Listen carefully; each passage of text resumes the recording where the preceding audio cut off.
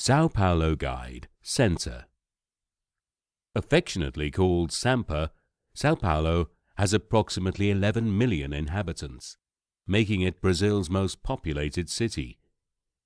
It is also known for being the financial, corporate, and trade center of South America.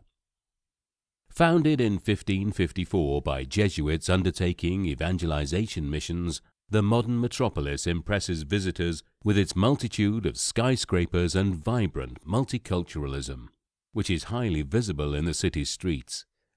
Sampa has a long list of major museums, parks and monuments, and an extensive range of leisure options with top-quality restaurants, bars and events.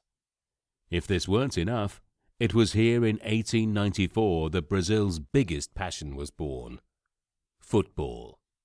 It all started when the Anglo-Brazilian Charles Miller brought some balls over from England and taught people how to play the sport. The country's first soccer team was born, Sao Paulo Athletic Club.